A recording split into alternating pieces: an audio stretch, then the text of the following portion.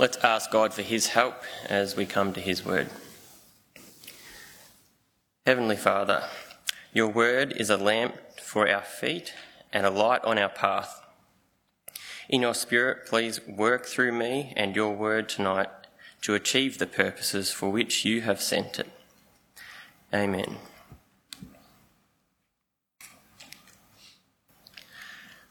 Life is full of choices. What will I have for breakfast? Why, how will I do my hair today? When will I do my homework? What will I wear today? Or what should I do with my spare time? What am I going to cook for dinner? Or how am I going to order my tasks at work? How do you make up your mind? How do you decide what to do? We usually weigh up the options. We think about them, and often there's lots of good choices, but sometimes we just sit on the fence. We can't make up our mind and haven't really committed the time or effort to come to a well thought out conclusion. Sometimes the things that actually deserve our attention just get pushed back. We say, I'll get to it another day.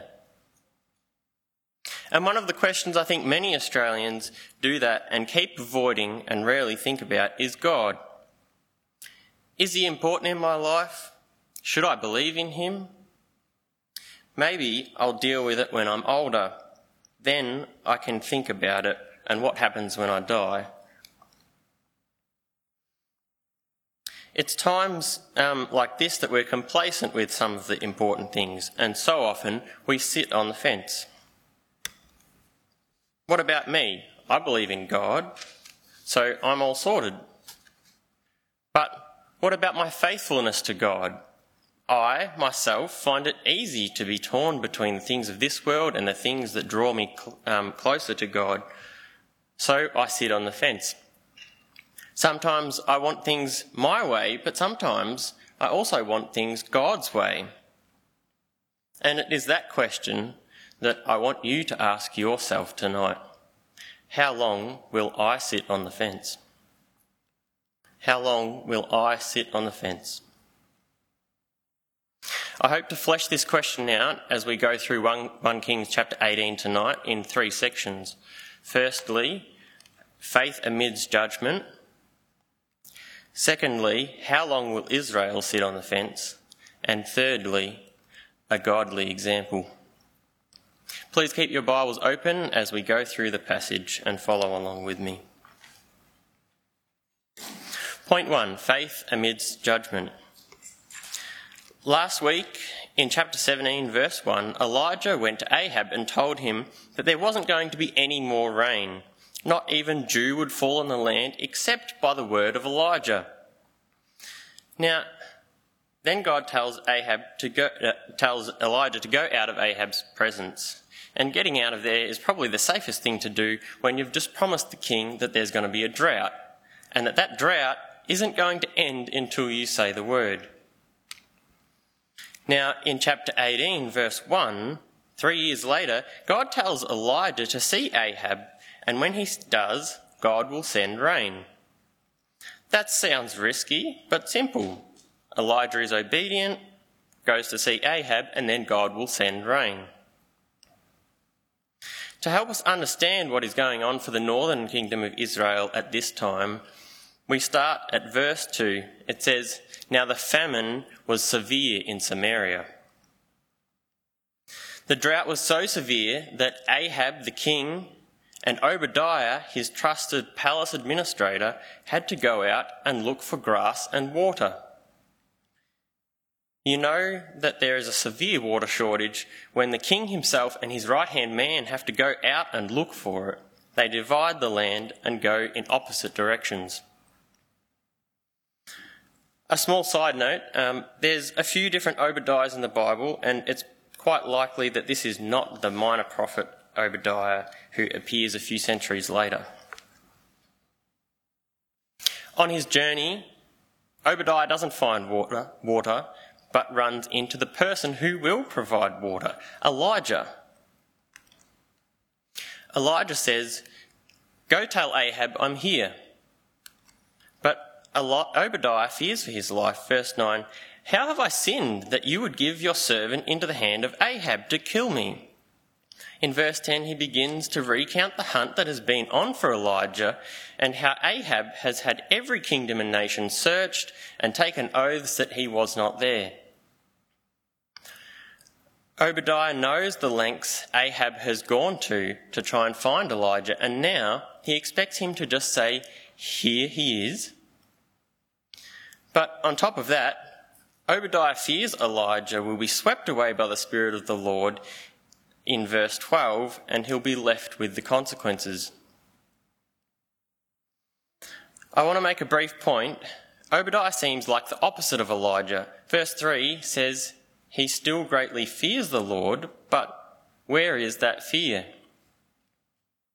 Obadiah is the one working for Ahab. He isn't bold enough to confront Ahab to his face because he knows well the kind of evil person he is. But this is where we can see where his allegiance is. Obadiah's faith in the Lord dictates his actions. He submits to the Lord, but he submits to the king, but he knows ultimately that his true king is the Lord God. Therefore, in verse 4, while Jezebel, Ahab's wife, is going about killing the prophets, his faith leads him to hide the prophets of the Lord in caves and to feed them and give them water. He doesn't practice a bold public ministry like Elijah, but in quietness and shrewdness, behind the scenes, he acts to save the prophets. And that is at his own risk. Obadiah doesn't sit on the fence asking the question, should I save my life or should I save the life of the prophets? He acts decisively on his complete trust and reliance on God. So don't go on thinking that if you're a true Christian, you'll become a missionary or a pastor. Sometimes remaining faithful to God in your life will not mean giving up your job, but thoughtfully using the means God has given you in your circumstances. In the everyday decisions, God seeks our trust and faithfulness. Not everyone needs to be a big public hero of faith. Back to the story, Elijah listens to Obadiah and listens to Obadiah and promises him that he won't disappear but will show himself to Ahab that same day. So when Ahab sees Elijah's face, what does he say? Finally, you've come to give us some rain. No, he doesn't say that. In verse 17 he says, "Is it you, you troubler of Israel?" It's like he's saying, I've searched everywhere for you, and now when the land is perishing from this drought, you decide to show your face? You've caused this. Elijah isn't shy. He corrects Ahab and tells him what the real problem is and who's caused it.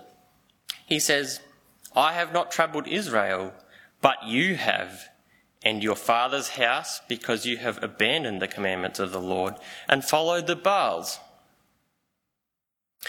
Now we start to see a little bit of light getting shed on the reason behind the drought. Israel has been unfaithful to the commandments of the Lord, and they haven't been helped by their nation's leadership either. There's been a long line of unfaithful kings for the 10 tribes of the northern kingdom, and Ahab, he's no exception. He's a supporter of idol worship, is married to Jezebel, who's bent on worshipping everything but the true and living God. She has imported Baal, the god of rain and storms, and Baal's wife Asherah, who also has 400 prophets of her own. Things are in bad shape for Israel, and they're receiving the fruit of their works through divine judgment. But they have been warned.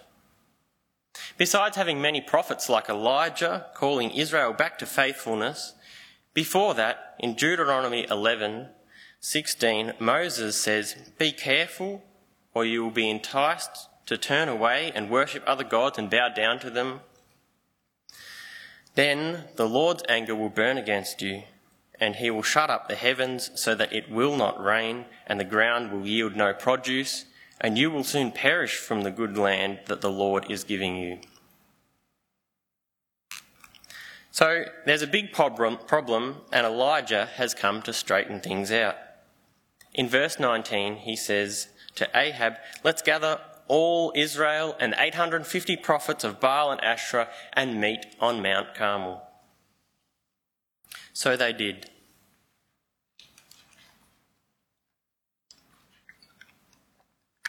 Which brings us to point 2. How long will Israel sit on the fence?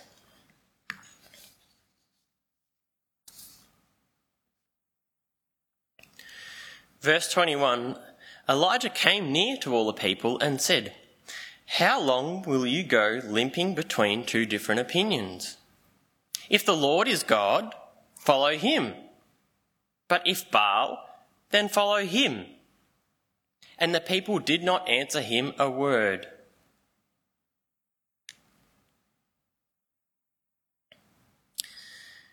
Elijah probes at the problem. They're sitting on the fence. They want a bit of both.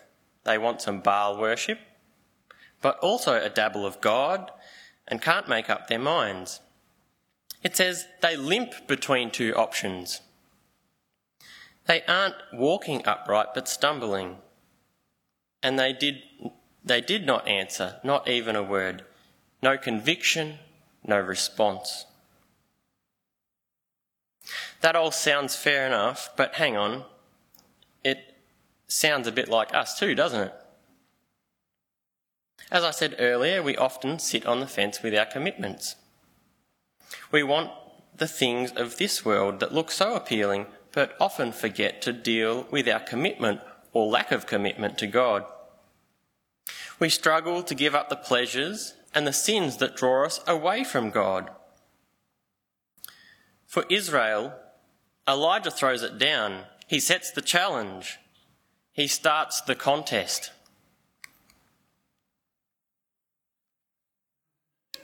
Elijah says, "I'm the only prophet of the Lord left, but Baal has 450.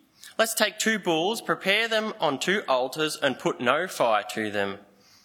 And you'll call upon your God, and I'll call upon the name of the Lord. And the God who answers with fire, he is God." This time, Elijah doesn't get silence in response. They say, "It is well spoken." Or in the NIV, "What you say is good." So the fight is on. Will the true and living God please stand up? Now, the phrase, "Would the real Slim Shady please stand up?" probably sounds familiar, but its origin is actually in the 1950s TV show To Tell the Truth. 3 contestants would all pretend to be the same person, let's say John Smith, and one of them would actually be John Smith, while the others fakes. A panel would ask them questions and try to determine which of them was the real John Smith. The audience would get to vote, the panel would get to vote, and then the big reveal was when the host would say these words, "Will the real John Smith please stand up?" And all was set straight. That is the kind of challenge Elijah has set. Let's find out who is the real God, and then there will be no questions about it, no sitting on the fence, no erring between 2 gods, one God, true and living. Instead of distancing yourself from this contest, bring yourself into it. This challenge is important for you too, for all of us, not just for Christians. Now, you may already know what happens next in the account of these events that day. So, I thought, as we go through them, I'll make a scoreboard to keep track of how things are looking as the opponents weigh up against each other. It will also help us to see afresh why we can't ignore or divide our conviction and devotion between God and the world.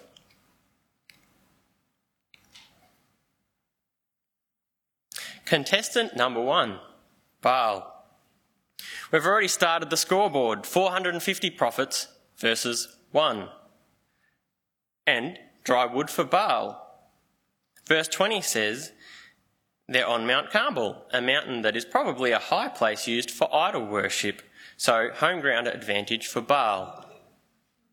Verse 25, Elijah says to the prophets of Baal, choose for yourself 1 bull and prepare it first. You are many, and call upon the name of your God, but put no fire to it. So Baal's team gets to go first and have first pick from the bulls. All is going well. They take the bull and prepare it. In verse 26, the prophets call upon the name of Baal from morning until noon, saying, "O Baal, answer us." Hang on. Half the day just went past, and they're still calling on Baal to light the sacrifice. But it says, there was no voice, and no one answered. And they limped around the altar that they had made. Notice here the same word, limp. Maybe it's pointing out that Baal worship doesn't help. It makes you stumble. Now it is midday, and Elijah mocks them. There isn't many appropriate times to mock people, but this is the circumstance. Elijah has picked his time well, and he helps Israel to understand the futility that is going on in front of them. Elijah mocks, suggesting, cry aloud, for he is a God. In other words, well, surely he'll respond if he's a real God, right? Either he's musing, or he's relieving himself, or he's on a journey, or perhaps he's asleep and needs to be awakened. Elijah taunts them, suggesting things that humans do. We think about things. We visit the loo, we travel, we rest. Baal doesn't sound very reliable. Well, this egged them on. Verse 28 says, they cried aloud and cut themselves after their custom with swords and lances until the blood gushed out of them. And at midday past, they raved on until the time of the offering of oblation. Let's look at the scoreboard. What type of prayer or petition was made by Baal? A long, loud and desperate one. Made for Baal, sorry. What about their religious zeal?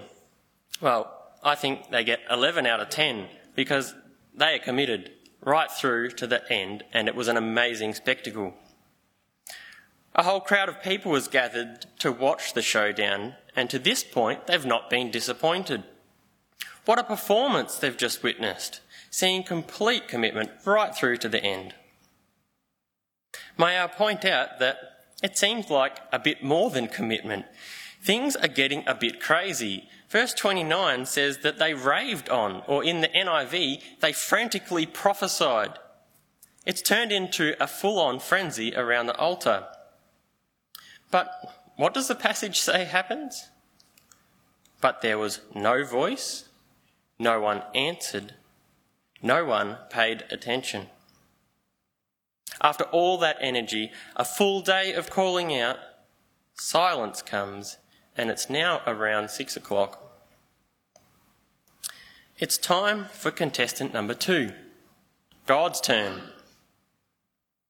Following in verse 30, Elijah says to all the people, come near. It's like he's saying, come and watch very closely so you can see what happens and that I'm not cheating. So far, it looks like the odds are stacked very heavily against God. And he repaired the altar of the Lord that had been thrown down. Elijah took 12 stones, according to the number of the tribes of the sons of Jacob, to whom the word of the Lord came to, saying, Israel shall be your name. And with the stones he built the altar in the name of the Lord.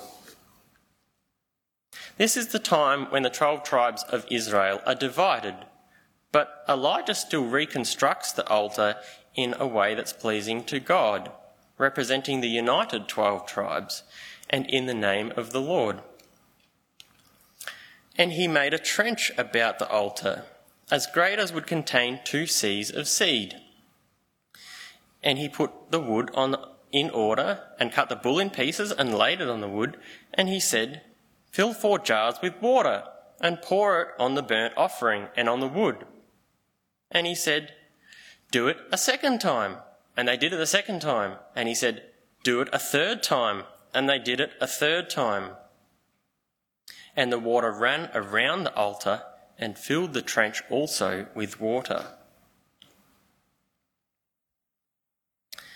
It's needless to say that this sacrifice is in no state to suddenly become a light, even if lightning hit it. This further emphasised to the people of Israel and the other prophets that are watching closely that this is no magic trick that Elijah is trying to pull off. It's sopping wet. Verse 36 says, "And at the time of the offering of oblation," that is, the proper time for the evening sacrifice, "Elijah the prophet came near and said, 'O Lord, God of Abraham, Isaac, and Israel, let it be known this day that you are God in Israel, and that I am your servant, and that I have done these things at your word. Answer me, O Lord, answer me, that this people may know that you, O Lord, are God, and that you have turned their hearts back.'"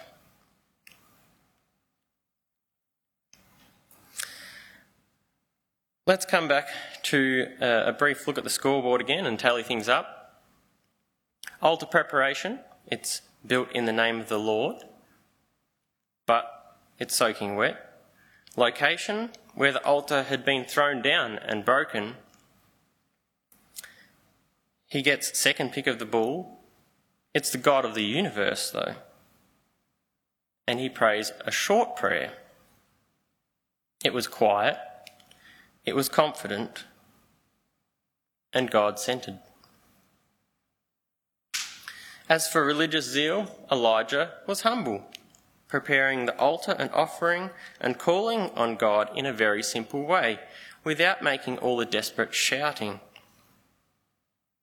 If it wasn't for the lack of fire, at this point, Baal's victory would appear for sure certain.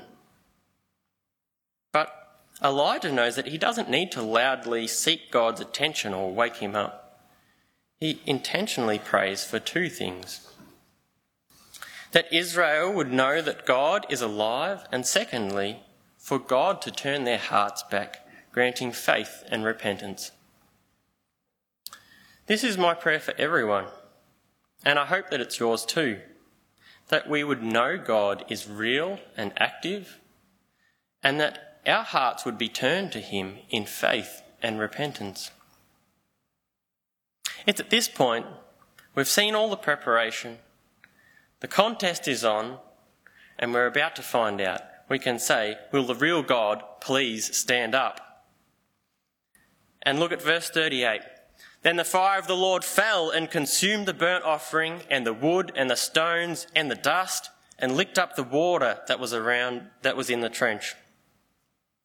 I think we have our definitive winner of the contest, no doubt about it. It seems that God didn't just stand up, he's flipped the table. And Elijah says, well, look, you've got God, he is the true and living God. He has proved himself not just to Israel, but he's proved himself to us as well. Going from verse 39. "And when all the people saw it, they fell on their faces and said, 'The Lord, he is God. The Lord, he is God.' And Elijah said to them, 'Seize the prophets of Baal, let not one of them escape.' And they seized them, and Elijah brought them down to the brook Kishon and slaughtered them there."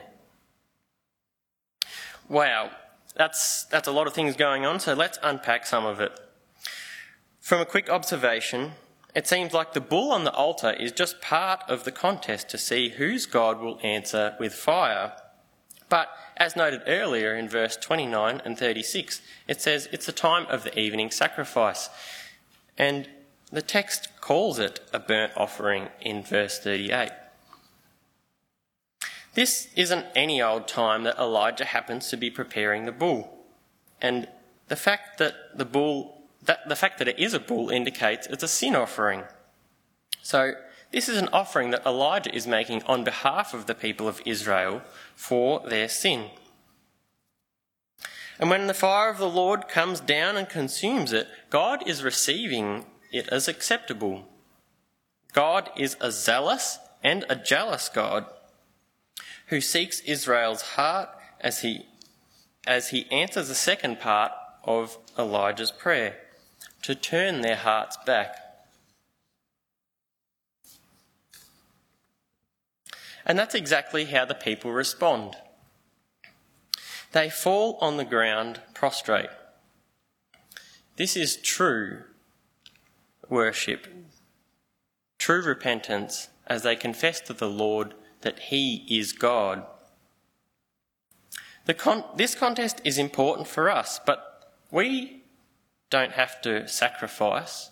The sacrifice that Elijah made wasn't for us. Elijah presented a sacrifice to atone for Israel's sins, but it only temporarily did the job. They had to continue to sacrifice again and again. But we have Jesus, God's own Son, who willingly died for our sins. His sacrifice is a once for all time for all people sacrifice.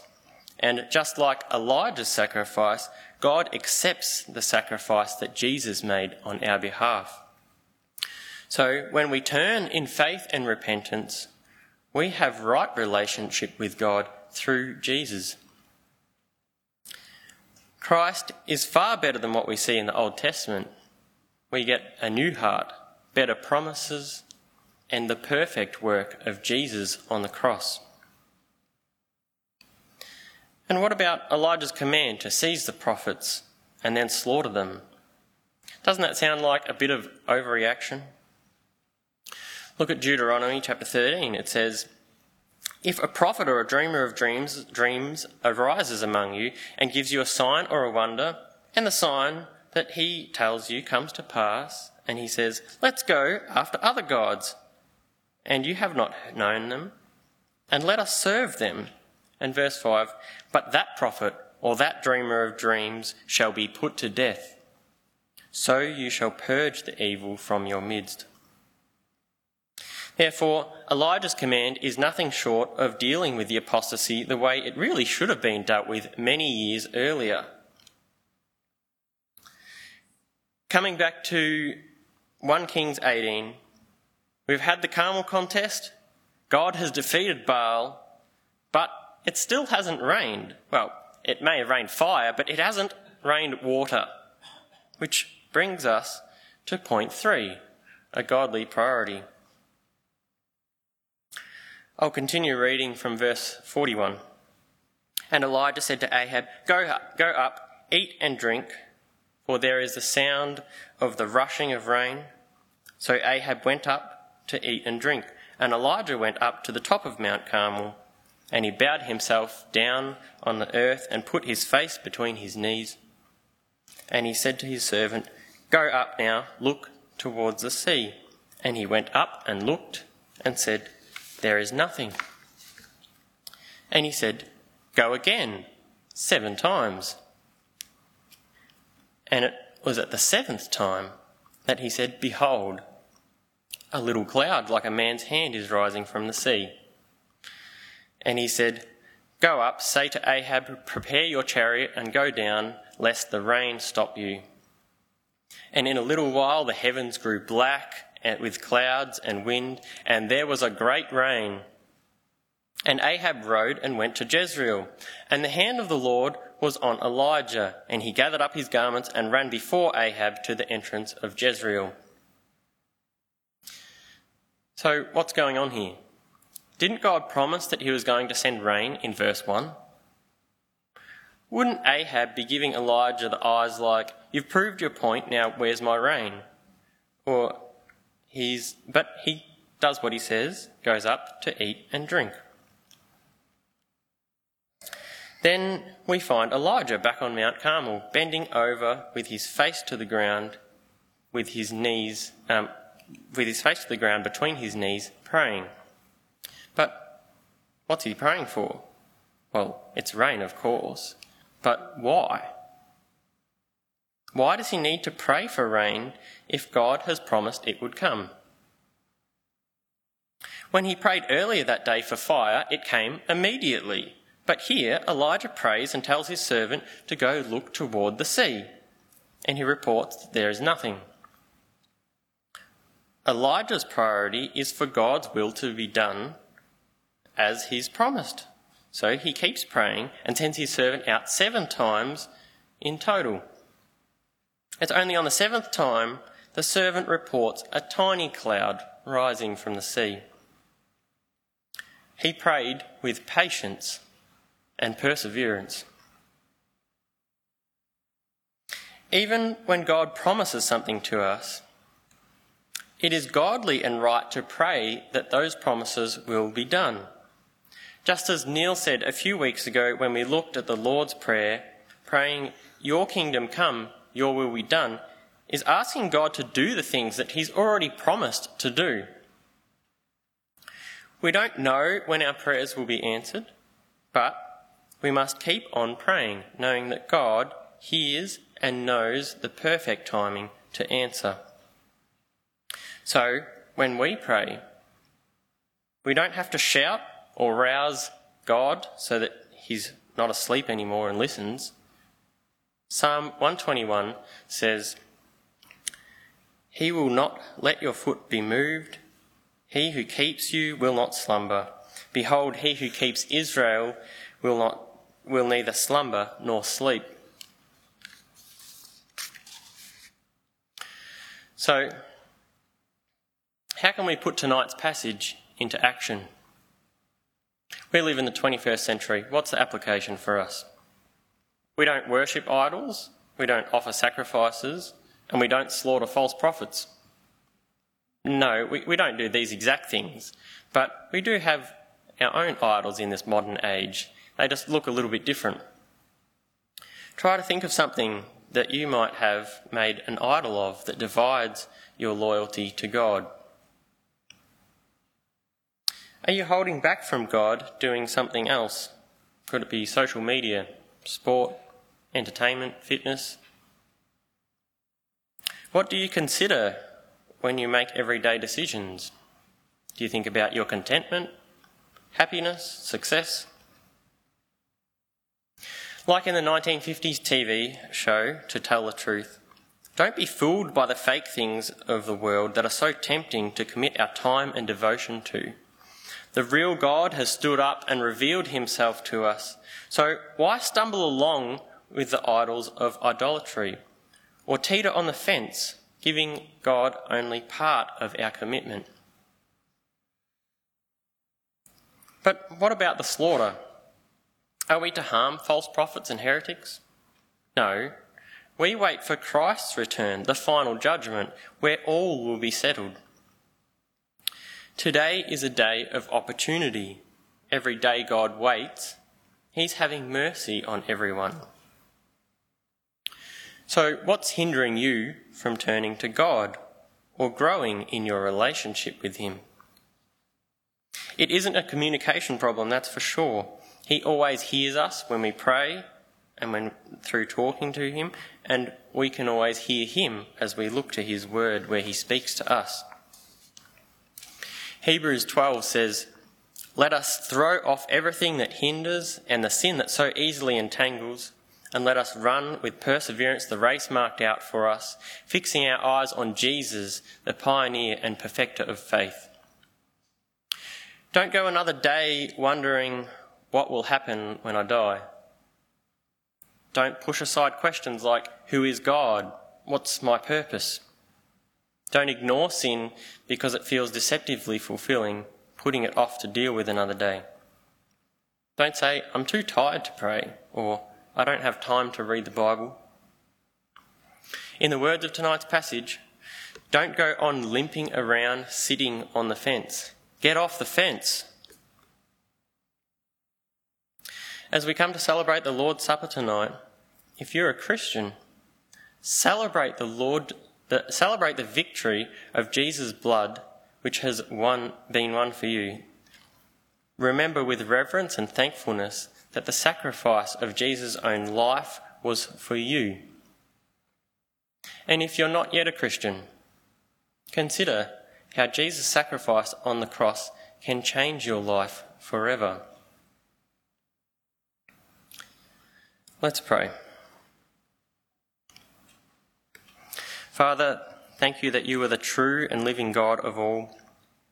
You are active through all time and every place. Please help us not to sit on the fence, but to cast everything that hinders us and prevents our obedience to walk with you. Yours is the only side of the fence where true life can be found. We ask that your promise of bringing many to faith and repentance would be accomplished in Jesus' name. Amen.